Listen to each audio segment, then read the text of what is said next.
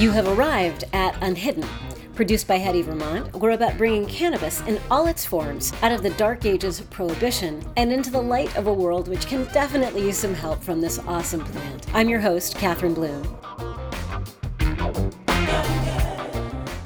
No story of cannabis legalization in Vermont would be complete without the name Laura Subin. Laura has been in the news, at public meetings, and on the ground at the State House advocating for legislation which supports a healthy, locally oriented commercial cannabis economy and which rights the many wrongs of decades of prohibition. Now, a little technical note, I interviewed Laura at the Hetty Vermont studio where there was a lot of activity, both of the 2- and 4-legged variety. So if you hear some bumps and knocks in the background, just chalk it up to what is technically known as a dynamic work environment.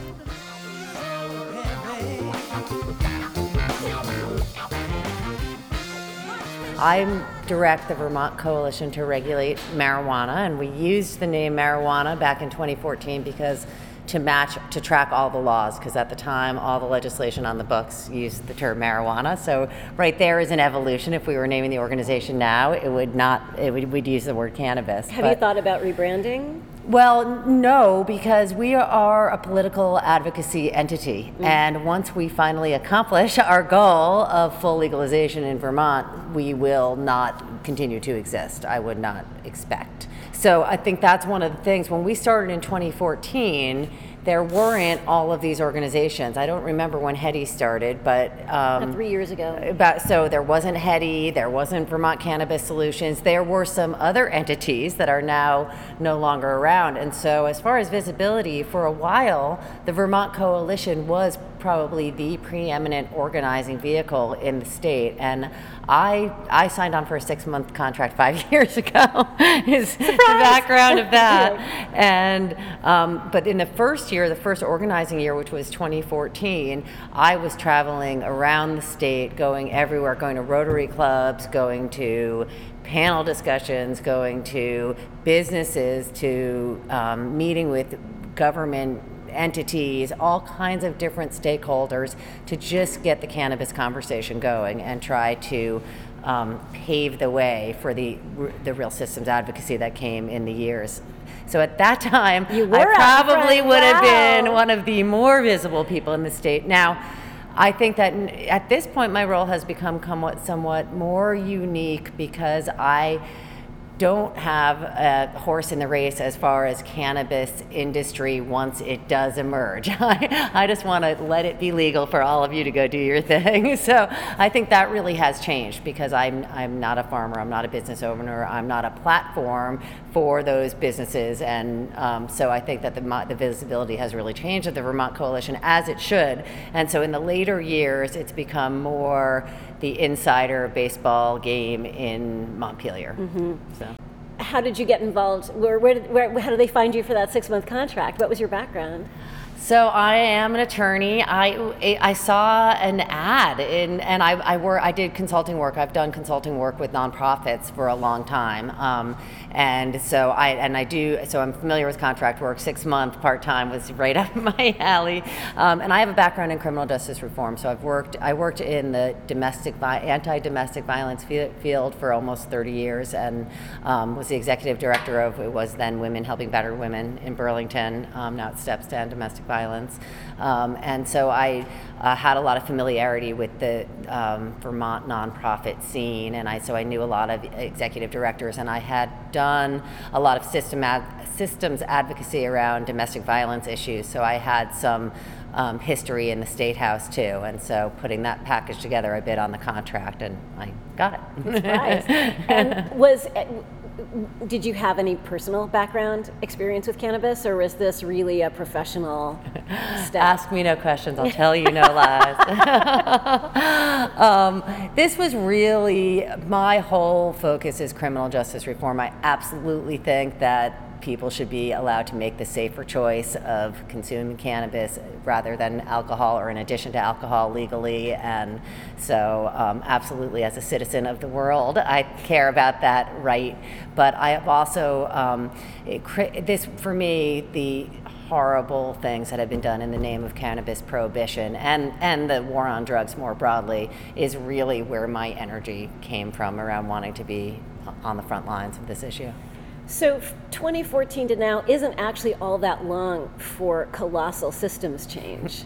Are you feeling like this has been successful? Are you feeling measured in your response to the whole thing? That is a great question. Well, when achieving legalization was very exciting, and I do feel like that was successful to actually be the first to do it through a legislature. So it's good to look back and hear you say that it hasn't been such a long time, because it feels like a long time. And it's been enormously frustrating in that the public sentiment in Vermont has been there all along. And so if we could have had a referendum, we would have had a successful referendum as early as 2014, 2015. And so having to work through the legislature and all that brings has been frustrating. So I would say it's mixed. I feel like there have been some real missed opportunities, and we could have been ahead of Massachusetts and Maine, and we lost that chance of being the first with legal sales in New England, and so that feels like a disappointment. I think that if the stars had aligned a little bit differently, that could have happened and would have been really good for Vermont. Yeah, so without naming names and throwing people under the bus, how did that get held up? Well, I'm happy to throw a couple of key people under the bus, and their names are Mitzi Johnson and Phil Scott. And so I think that is really, those were the primary obstacles. For a long time, the House just would not do the work of having the committee hearings, and so for years, they were able to complain, well, we haven't had time to fully vet this, and the reason they didn't have time is because they didn't make time, and so it's this legislative myth, and it was because Mitzi Johnson, the Speaker of the House, has never liked this issue and has never made it a priority and has, in my opinion, stood in the way of progress on the issue. The Senate has passed it now, I think 6 times. And then we switched from, when I started doing this work, we had Governor Shumlin, who was a cannabis policy reform advocate. And then we switched to Phil Scott, and who is obviously not a big supporter. And so there was another loss of momentum in that gubernatorial transition, which was frustrating. I was appointed to the Governor's Marijuana Advisory Committee. I was appointed to the Tax and Regulate Subcommittee, and that process was another series of frustrations. Mm-hmm. It was that commission was ridiculously weighted with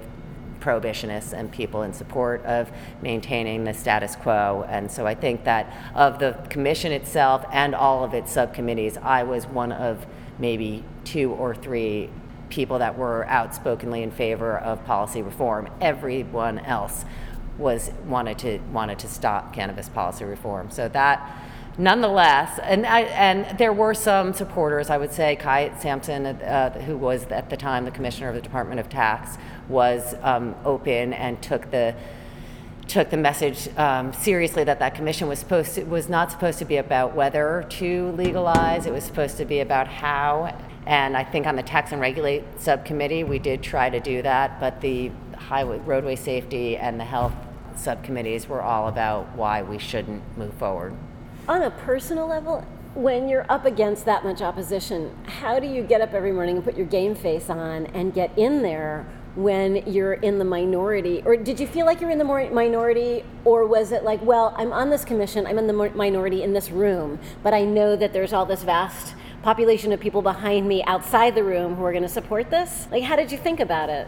Yeah, I think that I was proud to be the token pro-reform appointee on that commission. And so it made it for me easy to be emboldened to speak out. And I felt like I had an obligation to a lot of people, those I knew and those I didn't, to be at the table and keep coming forward with how the issues that they were discussing would impact small farms and communities disproportionately impacted by cannabis prohibition. And so that was a challenge that was easy for me to embrace in that room. And ironically, in that setting, I actually had a seat at the table. It's harder to sit in the committee rooms in the legislature, where you sit around the table and listen to people who know a lot less about this policy make decisions that are going to impact people you care about. Yeah, for sure.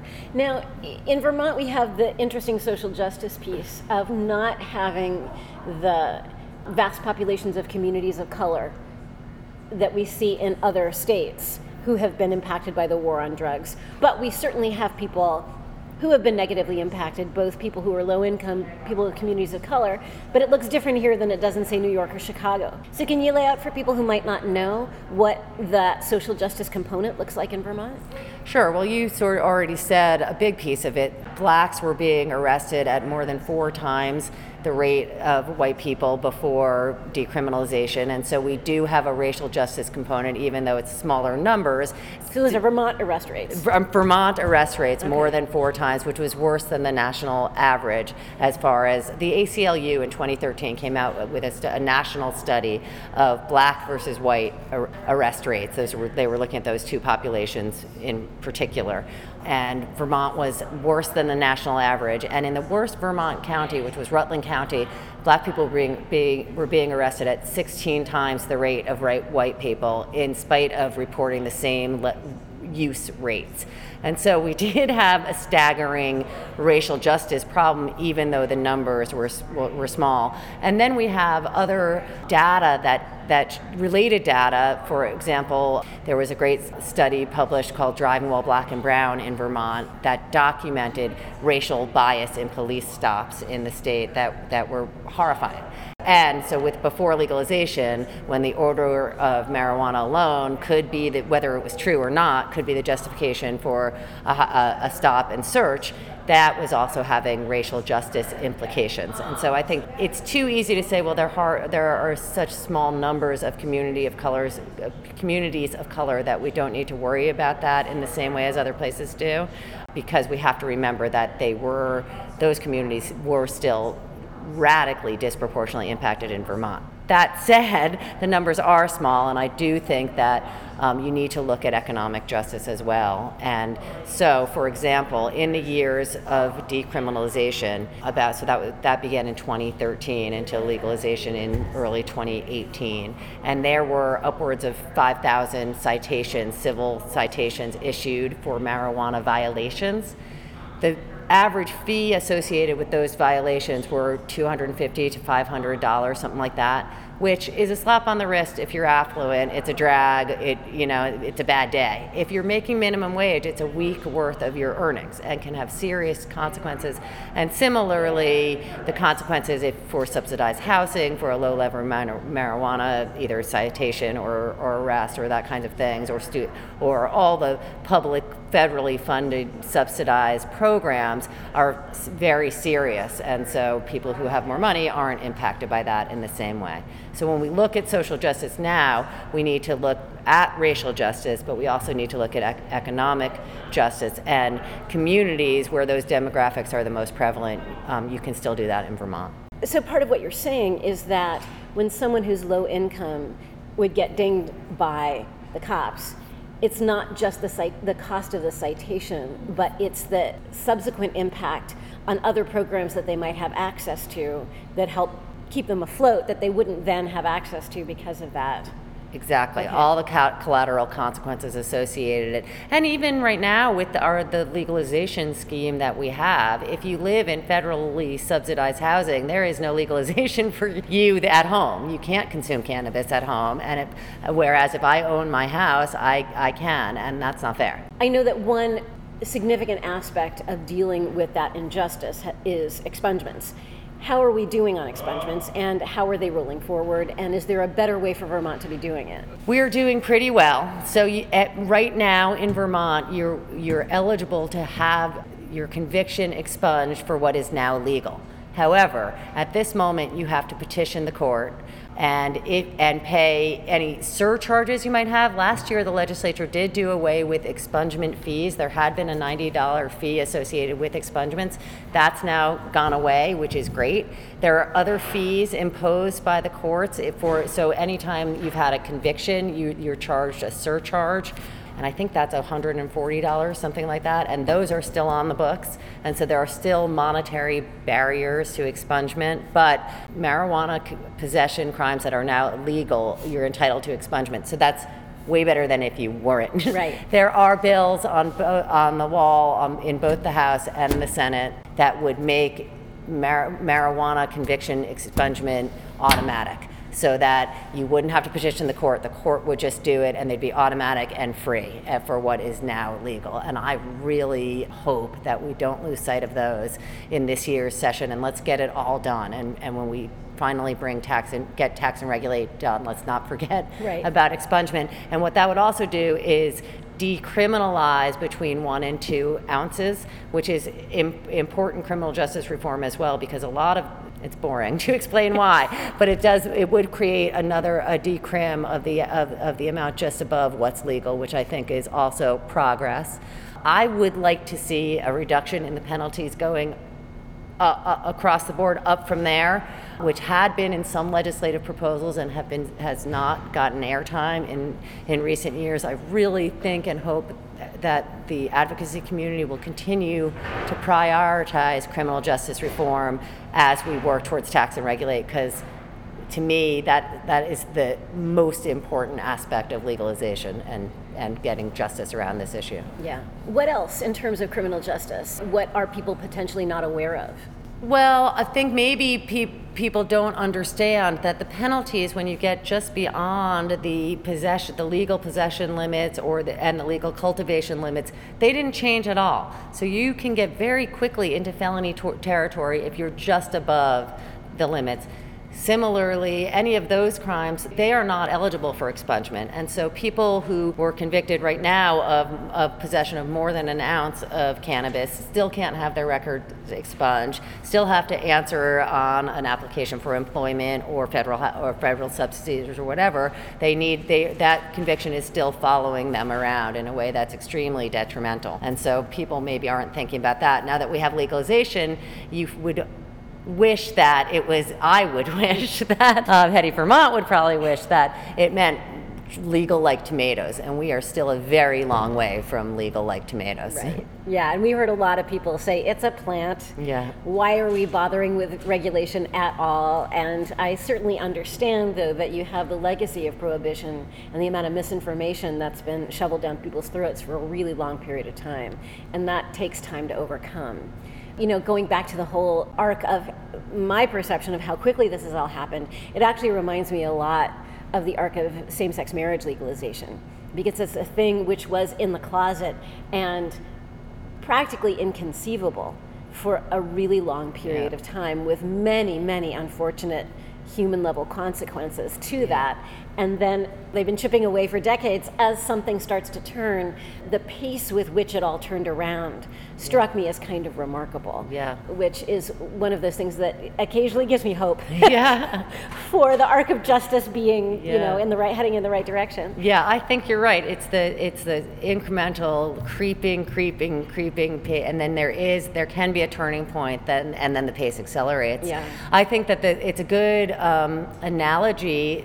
Some people have taken exception, I know, in the marriage equality movement to the comparison, because they think of marriage equality as a much more fundamental human rights issue. Mm-hmm. So just to flag that, but I think that there is another parallel to be made in the compromises that were made along the way, that some people thought were worth it and the right thing to do for incremental change, so civil unions, but some people opposed it because it wasn't marriage equality, it wasn't marriage. Right. Similarly, the terrible medical program we compromised on in 2004, and then decrim was another compromise, and then legalization without tax and regulate is another compromise. And so there are plenty of people, and I respect their points of view, that thought those interim positions were not worth it, and that it was would have been better to hold out for our full civil rights and equality to alcohol, I guess you'd look at it. In the same way some people hated civil unions and didn't support civil unions because they only wanted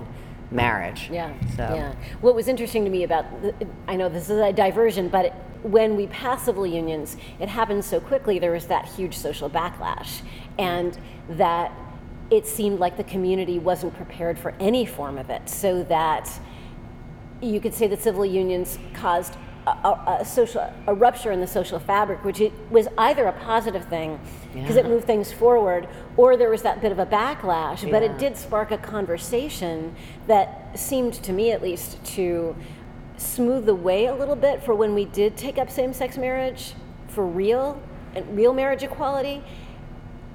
civil unions, the sky didn't fall. Yeah. And so sort of much like DCRIM, the sky didn't fall. Yeah. We have a medical program, the sky didn't fall, and it becomes easier for people to contemplate a more fully just suite of legislation. I think that's right. And of course, while we're on this tangent, Vermont went first on civil unions, but wasn't brave enough to go first all the way to marriage equity. Yeah. And similarly, we were the first legislature to get to legalization, but we didn't legalize a full tax and regulate. So I think Vermont's willing to go first to a certain extent. Exactly. And I've heard that in the energy community, Right. like people trying to push a carbon tax, like, well, we want to wait until some other folks do it because we're so small. We can't handle it, which Right. is a total digression. Yep. But that's all right. All these issues are social justice issues They're interrelate. all connected. They really are. They really are. So we're looking at S54 being revived again, reconsidered this upcoming session. What do you like about it, and what are you hoping we can still get our hands into and tweak? I like that it creates a cannabis control board and takes it out of a government, the previous proposals. That was really sort of the biggest change with S54. We're all sort of used to it now after a year of hearings about it. But it was the first proposal that created a separate entity to oversee cannabis. And I think that's good policy and will protect an emerging cannabis industry from too much change as the administrations in Montpelier change. So I like that model, and I like the fact that there's a recognition that this is an emerging industry, and so there needs to be some flexibility. So if you put too much in legislation, spell it out in legislation, it's much harder to fix. That said, it's also one of my biggest concerns about S54 because it's going to make a huge difference who is ultimately appointed to that cannabis control board. The Senate version only had 3 people on it, and I was very glad that the House brought it back up to 5 because I think that's going to make a huge difference who ends up being on that board and how much real input they take from which kinds of stakeholders in the rules that they roll out. That's a plus and minus. I think that some of the social equity provisions are good. There are language that minor possession crimes from borrowing people from access to emerging industries. There's language that requires prioritizing minority and women-owned businesses. And for various considerations for businesses that will come in communities that are disproportionately impacted by prohibition. So I think all of that is very positive. There are I think there was a lot of thoughtful work done around protecting the smallest farms and small farmers, or farms that want to just add a small cannabis crop to maybe a larger farm that grows other things. And I think that really was a lot of hard work that was successful advocacy from the original proposals once upon a time that weren't even going to allow any homegrown, to saying, wait a minute, people should be able to grow and sell a small amount of cannabis on their own property without regulations and fees and all of that would really be a barrier to access for the smallest farmers. So that's probably, I think, one of the strongest pieces of the legislation. Nice. And as we're preparing to descend upon the Capitol in January, what would you like to see the average interested individual, so not a passionate cannabis activist necessarily, but someone who cares, who wants to come, who wants to meet their legislator, wants to sort of pony up their opinion, what would you want to hear those folks talking about? I want to hear those folks talking about consumer safety. And I think that there has been misinformation and valid information about the changes in potency of cannabis over the years, of the different types of cannabis products. I think there's a lot of confusion for people that aren't entrenched in this about what's dabbing and what's vaping, and people really don't, what's shatter. People don't know or understand these products. And the same way you wouldn't want to walk into a liquor store and just grab a bottle and hope for the best. You might have a beer and you might have 150 proof something. I think there is real consumer safety and consumer interest. So you may not want to. You want to know, is this going to be a light buzz? I can go skiing or go for a walk or go to the grocery store, or am I going to be sitting on the couch for an hour? People want that information, and as they experiment with different cannabis products, to see what they're getting, and of course also for safety, so that people don't overdo it, and that they can know exactly the size of an edible product they're getting and how much cannabis is in that. So I think that for the average Vermonter is one of the most important things. And for youth to be able to have conversations with younger people, with teenagers that are just starting to maybe be experimenting with cannabis. But my hope would be that eventually you could talk about these regulated products are safe, and here's how we know, and here's what's in them, and here's these other products. You may not know what's in the oil that you bought on the internet for your vape cartridge, so don't be an idiot and don't use that product. So I want to have conversations with youth like that. Right. I kind of feel like my great public awareness campaign is titled "Don't Be a Stupid Pothead." Yeah. And there are plenty of smart potheads out there. We know that for a fact. Smartest people I went to college with, definitely. Also, I wanted to check in. We've got the Women in Cannabis Summit coming up in April. We're excited to have you participate in that. Why do you think it's necessary to have a summit specifically devoted to women in cannabis? I think, like any industry, we are still a far way from gender equity, and I fear that in the emerging cannabis industry, we're going to recreate a lot of the same problems that we've had and that we already see in the states that have gone before us. The vast majority of cannabis businesses are owned by men, and I'd like to see that change. So on a personal level, have you had any blowback for your choice of career? Well, parents of your kids' friends or community members not being comfortable with what you've been up to? I have felt it in my own community, especially in the earlier years. I was one of the first public advocates. I was on the local news all the time. I was in a lot of the print media a lot, and I would get reactions from in my own community. Oh, I saw you on the news, and and by the way people would say that, there would either be judgment or excitement. And for me personally, with my kids and with my professional identity, I found myself wanting to make it very clear that I was in this for criminal justice reform reasons, and not just to advocate for cannabis users. And I have a 6-year-old daughter who learned how to say criminal justice reform very early on, and now hopefully she's a budding activist herself, but not a cannabis consumer as of yet. But yeah, I think there was that concern. It was also, as far as the systems advocacy, I was somewhat known in the State House for the work that I did around domestic violence issues, and I would walk in and that would be my identity. And then that changed to walking in as the crazy pot lady, and that was a big shift that I had to learn to be comfortable with and to continue to feel very good about the social justice, economic justice, racial justice, civil rights reasons why I thought this issue was important enough to be the person out there to be a spokesperson. I also recognize that I think one of the reasons that I was brought on to be that spokesperson was because of my demographics. I'm a lawyer, I'm a mother of 3 kids, I have all the things that are, on paper I look pretty good to counter the stigma about cannabis advocacy. Yeah. I want to wrap back around actually the gender question for a second.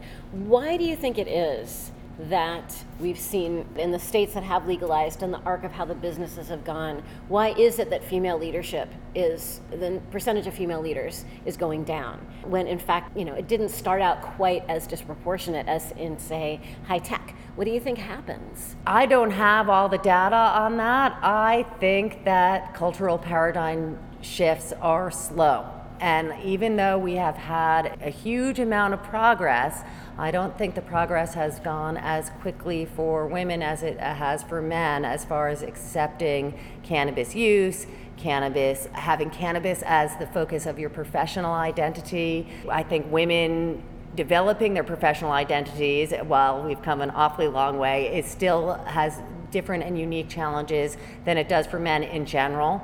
We know that it's harder for women to get capital in any business, and so I think that's probably proving true in the cannabis industry as well. So I think that all the barriers for women in business are there, times stigma about women in cannabis. Yeah, and women in general being held to all kinds of societal double standards or a higher degree of standard because of how we view the responsibilities of motherhood and the whole concept of femaleness in general, which is not something we've really been able to puncture quite yet. Yeah, I think that's right. I think a lot of times, like the mom should be staying with the kids or doing or whatever, and the dads are out partying, which is absolutely ridiculous. But I think that there is an old stereotype about that persists. Yeah, for sure. Speaking of stereotypes, families. So this is just a fun question. So you have a brother. I do. Andrew Subin, one of the founders of Vermont Cannabis Solutions. Guilty. Yeah, right. So is there any kind of family cannabis rivalry in terms of your effectiveness in what you do, or there are so many jokes that I can make about family cannabis rivalry. I don't even know really where to go with that one. But he wins on a lot of fronts. Let's just attorney and representing cannabis businesses, and so we are both engaged in on this issue, but in very different ways. So I think it's a camaraderie more than a competition. It has been fun for me. Andrew came here from Washington State, which would obviously legalize first with Colorado, at one of the two earliest states to legalize. And that year, I had just gotten involved in the policy advocacy in Vermont. He still lived in Washington, and so I would have lots of conversations about him while he was living in Washington, and he was walking into stores and I was banging my head against the wall of the State House. And then when he moved here, it was really fun to continue those conversations in a professional way. And so, no, I think it's a pretty friendly competition. Could I mention your mom's holiday letters, like what my kids are up to? Well, and then I just have her put criminal justice reform. Right. I gotta let my daughter write the holiday letter. So let's say we nail it. Let's say the best case scenario happens, and we got a great tax and regulate system in place, and we've improved medical, and we've done the whole shebang, and we've expungements out the wazoo, and your job is done, and you get to close your doors. What do you want to do next? Do you have fantasies about what you want to be spending your time on? For me, it's still criminal justice system reform. I have the honor to direct a foundation, the Pennywise Foundation, and we do grant making and technical assistance locally, nationally, and internationally. Then we value smart approaches to policy, to programming, and to organizational sustainability on a bunch of different levels. I am delighted to work myself out of a job specifically on this issue and have more time to devote to other progressive causes that I care a lot about. There is an absolute mountain to continue to climb on criminal justice reform issues in particular.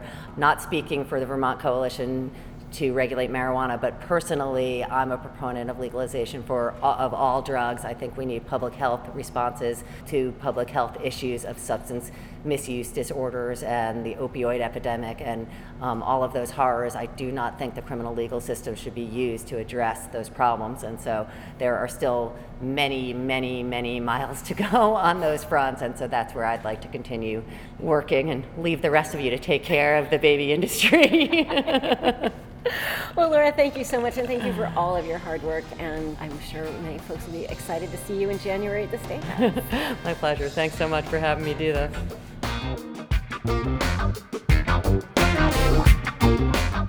That's it for this episode of Unhidden. Thanks so much to Laura Subin for her time and her tireless advocacy. Thanks to West End Blend for the excellent theme song. Thanks also to the whole team at Hetty Vermont: Monica Donovan, Erin Doble, Kelly McDowell, Christina Hall, Karen Santorello, and our canine overlords, Oso, Potato, and Luna. You can visit Hetty Vermont on our website, hettyvermont.com, and on Facebook, Twitter, Instagram, and LinkedIn. You can find the Unhidden podcast at SoundCloud, iTunes, and wherever fine podcasts are sold. We'll see you next time.